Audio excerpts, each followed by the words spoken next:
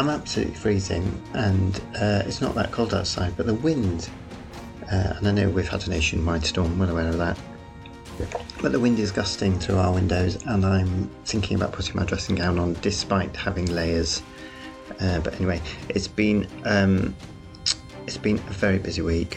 So without further ado, as they say, welcome to episode 176 of Mr. Bird Pods.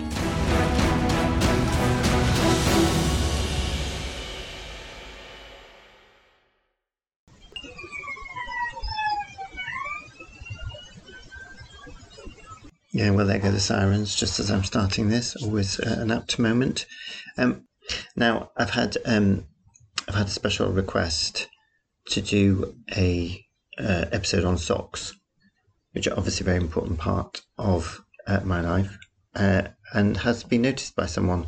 I've actually got quite a lot to say this week, so I might save socks for another time, but we'll see how it goes. Yes, it has been quite a frantic week. I had a very disturbed lunchtime, actually, because I was trying to watch Richard Osman's House of Games and eat my scrambled eggs, and there was just this very loud conversation going on outside the window that went on, and I looked up, and it was this man, it's two men, one on this side of the road with a, what do you call those cars, convertible, with the roof down, small car. I mean, not the weather to have the roof down on a convertible, really. Shouting across at this other man on the other side of the road who looked really cowed and kept trying to move away, and I couldn't hear what they were saying. It was really annoying, actually. He kept trying to move away and then sort of failed to and moved back, and it went on for ages. And then another car, they stopped, and I think the man in the car drove off. Then another car drove off parked outside the flat, and then there was a delivery next door, so I just didn't know where to put myself. I was up and down like Zebedee, and it spoiled Richard Osman's House of Games and my scrambled eggs. That's all I'm saying. So it's been a normal morning. There is big news this week. I know some of you are on the edge of your seats awaiting this news. What did I do? I got up and I did yoga. Now, you see, the thing with Adrian is, and it's true of all yoga teachers, if you hear any words like playful, you know it's going to be an agonizing session. I knew from past experience that, because she calls each of her 30 days journey of yoga, each day's got a different one-word title. I knew if there's anything like move, that suggests, obviously you're always moving with yoga. That means agony. Today, and I've learnt this the hard way because she did another one called rest or something. Today it was ease, and I nearly died trying to. It was this really, well, she started out, it was all lovely, lying on your back and scanning your body and relaxing everything. The next thing, I'm doing that flipping scissor stuff with my legs up in the air. My core absolutely killing me, and then she's doing cross knee up and opposite elbow over to that, and then she did something else. It was a nightmare. Ease, it was called. Apart from that, because she did do one that was called Centre, the Centre, which I thought we were going to be centering ourselves, and that was a flipping core one as well. So I got through that, and I bet my stomach muscles will be hurting tomorrow. And then I went for a run, which was blowy, to put mildly. I keep thinking I'm listening to, at the moment, Richard Osman's, big fan of Richard Osman, the second book, The Man Who Died Twice. And there's a character called Joyce who sometimes just gets words and phrases wrong. And she describes somebody having something that will put the wind between their legs, meaning the bit between their teeth. And it makes me laugh. I keep thinking about it, especially with all this stormy weather going on outside. It's just a perfect expression. I might try and use it, actually. I might try and drop it to the conversation with people. So I got blown around quite a lot of nally-pally. I was running into the wind, of course, had to be. And then when I turned around and came back the same way and would have had the wind at my back, the wind dropped. So, but that was all right actually, and I did it not massively quickly, but I did it quicker than last week, which was. I'm just looking at our bookcase. We've got a bookcase full of books, and then we've got books on top of the bookcase, vertical books, and then we've got horizontal books piled on top of the vertical books that are on top of the bookcase that's full of books. Anyway, I don't know why that's caught my eye. So, so that was that, and then did anything exciting happen? No, had lunch, and then I had a bit of a tumultuous lunch with the goings on outside. So the main big news is the kitchen's still in darkness. We still have no light, bar the 2 table lights. Talking of which, I possibly have a new listener. Welcome. Connection Being Electrics. I think they know who I'm talking about. They've started to work recently, and all I'm saying is ever since they started, there's been things happening in the theatre that have never happened before. We've had flashing lights all over the stage. We've had lights going on in the auditorium that won't go off, and we've had emergency exit lights going off. I'm just saying, there's no connection, I'm sure. So, where was I? So we're still struggling it's very disconcerting, all this wind. We're still struggling with no light, but the builder stroke electrician is aware, and it just needs to be in the area, and then he'll come. So that's the first big news. Second big news is I've got a new job. I was going to go front of house on the next show in the same theatre, but through a complicated way, which I'm not going into, I've been offered a job at another theatre, follow spot on a musical, but it's an arty theatre, and it's not Mamma Mia, thank God, and that will take me to a week before the end of the next show in the theatre I work in, which I'm not working on, and thank God I'm not working on it actually. I think I've dodged a bullet there, and just saying the word paint, and then I've got a week, and then I'm hoping the next show will be in at the theatre as yet unknown, and I'll get a job on that, and if not, there is a board op job going on the next show in the theatre I'm follow spotting in. So that's all exciting. So that's sort of 8 weeks or 8 weeks or something in another theatre doing a different job. I haven't done follow spotting for ages actually, but that's all right. So that's all good, and I'm still job sharing with my friends, so it's worked out really well. And then the other big news is we went to see Rufus yesterday. Now, Rufus is the cat that nobody wants. No one looks at twice. He's been in 18 months? Year to 18 months. He's a stray, basically. It's being looked after in the ex-cattery now, animal sanctuary, cat sanctuary.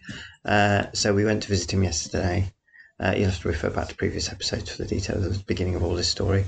And he apparently had been cleaned up because the woman who runs the place and is offering us Rufus had taken him to the vet because of the tumours that he had on his nose. He had basically a brown tumour encrusted nose, and the vet examined it and then poked a bit, and it fell off, and it was dry food. So he's basically got a pink nose that he covers with, well, he has food anxiety, which is serious because he was a stray. So he has food anxiety, so he just desperately eats whenever he can. So, and then he just gets it all over his nose. So they'd smartened him up, they'd spruced him up for our visit, cleaned his nose with cotton wool, and then between them last seeing him and him being introduced to us, he'd stuck his head in another bowl of food. So he appeared, as you will see from anyone looking at my Instagram, we'll see in the pictures, he's got brown nose not tumours, from food. So Rufus came and sat with the four of us, and what swayed me, I think it's going to be a yes. We haven't fully decided, but I think it's pretty much yes. I've got to give her an answer today. Is what she said about him was the reason she thinks no one likes him or wants him or looks at him twice, is because he's had a hard little life and he's resigned himself to having a hard life. So he doesn't push him. So if you're visiting the strays, and usually, and the ferals, usually they'll either be meowing at you, at the cage entrance, or they'll be cowering at the back, or they'll be just making some sort of fuss. Rufus apparently is resigned to his sad little life, and so just sits there and doesn't go for anyone's attention because he doesn't think he's going to be taken anywhere. But he's not been abused or anything, so he's not. He's quite happy with adults. He's been looked after by a lady who fed him, and then she took him off the street and gave him to another animal rescue place. It's passed it on to this one. So he was very happy with us. Got lots of strokes. He gets a little bit antsy after a certain amount of stroking, which she thinks is because he just gets a bit too comfortable, and then a sort of an instinctive protection kicks in, and because when they're comfortable, they're vulnerable. So that'll probably go. So he's he can nip and claw a little bit, but not in an aggressive way. He looks all right, but he's actually quite thin. If you feel him, you very much feel his spine. So we're going to take, see, I'm talking about getting him, and obviously we're going to get him to the vet to get his blood done. He needs his inoculations. He's been neutered, as I think some of you know, and he needs his inoculations. So we'll go to another. De Laval. A De Laval van has just pulled up outside the house. I don't know what that is. So we'll get his bloods done just in case there's anything wrong. And it has been said that if there were to be anything wrong, if he had something like 6 months or something to live, he's probably about 8 or 9. We just give him a happy 6 or 8 last months or whatever to live. So I don't know why we're even debating it. Obviously, we're going to get him. When the Deval van's just driven off, so that was exciting. So so that's Rufus. He purred a little bit when we were with him, which he doesn't do very much. And basically, she said that he's the attention he got from the four of us sitting there was like the first time he'd ever just had attention on him. Because obviously, when you're with all the other cats in the cattery, there's obviously somebody else trying to get your attention in the next cage. He just had like quarter of an hour, 20 minutes of us with him, having full attention from us, and was obviously really happy. So it's sort of a bit sad, actually, isn't it? I can't think about all this too much because it just makes me really sad. So I think basically Rufus needs a good home. Obviously, our past cats would testify to the terrible lives that they've had here. It was noticed by the woman at the cattery, actually, that we've had 3 mad cats, and obviously I said, well, Rufus, no doubt in a year's time will be mad as a hatter. And it was thrown back that what was the common denominator? The people owning the cats and not the person giving the cats to them. I don't know what was meant by that, actually. So, so I think probably he'll be here in a couple of weeks with his little brown nose. So we just got to watch him. She said he'll jump up onto kitchen counters. We've got to watch food and stuff. We've got to watch the nips and just make sure he's healthy, which only the vet can do. So, so I think a lot of you are going to be very happy. Now, talking of animals, I'm just putting this out there because I am. I have an acquaintance who has a beautiful, beautiful dog. It's a long story that I'm not going to go into, but basically, he is one of the best dogs in the world ever, and he's he was a rescue. I think he was from Romania. His back legs have both given up due to a joint problem, which apparently is quite common in dogs. And he's got to have an operation individually on each leg, and it's going to cost a lot of money. And the owner hasn't got the money because the insurance won't pay the full amount. They'll pay a fraction of it. It's thousands, obviously, because that's what vet bills are. That's, it is what it is in that sense. I'm putting it out there in case anyone's got any ideas about how it could be funded. Thinking about possibility of doing a GoFundMe or similar, which is a strong possibility. But he lives with his owner. He's his owner's life. He is the most gorgeous dog, and it's terribly sad. So I'm not dwelling too much on it, but I'm just putting it out there in case anyone has any ideas or suggestions. So there we go. So I've done the job. I've done the cat.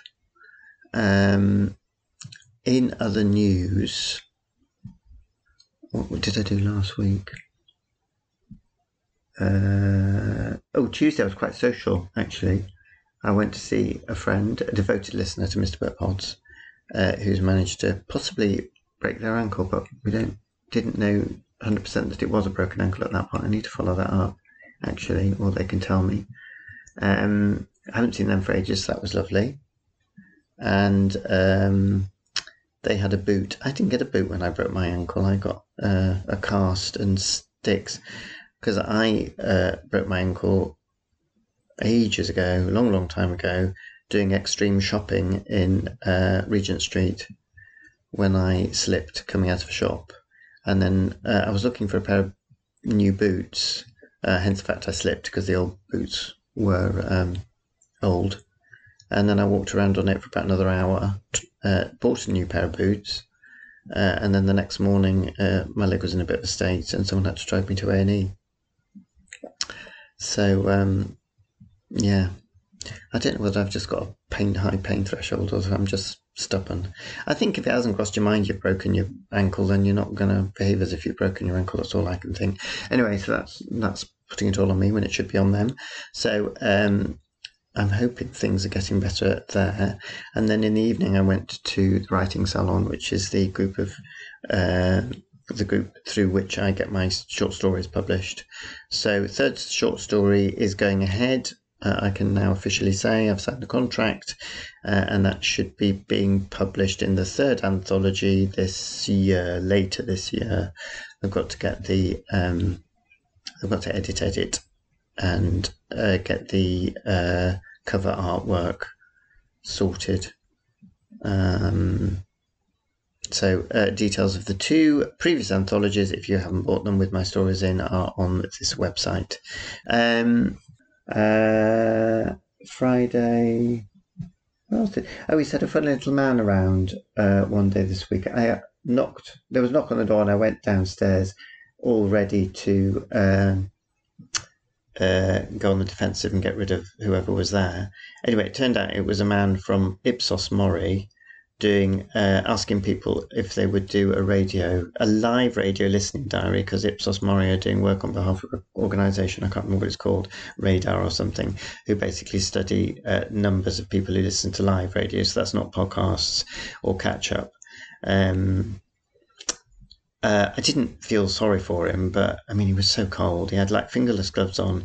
He looked a little bit shabby. He had this battered suitcase with him, trolley suitcase thing he was dragging around. And he had this battered laptop. And he did say at one point, not in a self-pitying way, but he said, if you don't finish the diary and submit it, I don't get paid. I thought, oh, goodness sake, what a job.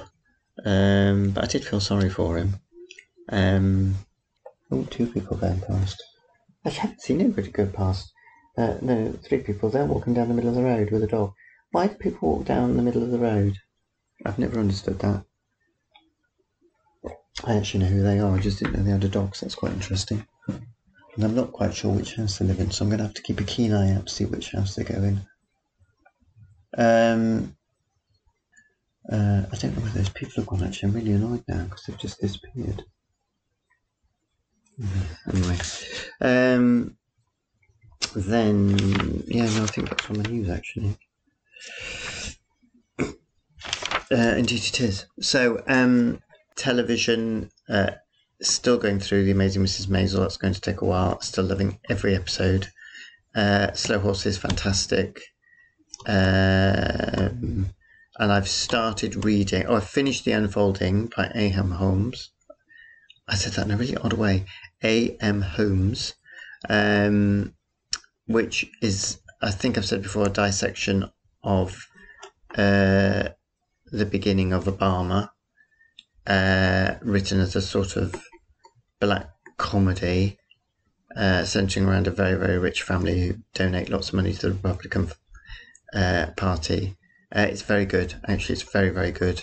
And then I've just started, and the man in Waterstones went overboard about how marvellous it is, a book called A Gentleman in Moscow, which I haven't seen before, but apparently was a massive hit, by a man American called Amor Towles, who used to be a banker, and it's going to be made into a TV series. So that's what caught me, because I thought I always watch TV series about books and then I never read the book. I thought I'll read the book first. Absolutely loving it. It's a beautiful book. Basically set in 1922, I think, in Moscow, and just after the revolution, and this aristocrat has been punished for being an aristocrat, basically, by the Bolsheviks, by being told he's got to stay in the hotel that he's been living in, and if he leaves the hotel, they'll shoot him. So he's basically spending his life in this hotel. So it's actually a very easy location film, book to film. It's just beautiful. But I will talk about that another time. It's just really just unexpected. I do love an unexpected book. I have to admit, I picked it up because I thought it was a spy thriller, and it absolutely isn't at all. So that's that. And then we're off to the cinema today. I think we're either going to see one day the Anthony Hopkins film about the man who got the children out of Nazi Germany, or The Holdovers, which is the Alexander Payne film, which I don't know any much about, but I do like Alexander Payne's films. So that's quite exciting. It was very exciting. It's a bit crazy going to the cinema on a Monday. We might be going mad at going to the 4:00 showing. I mean, life on the edge. So on that giddy note, thank you for listening.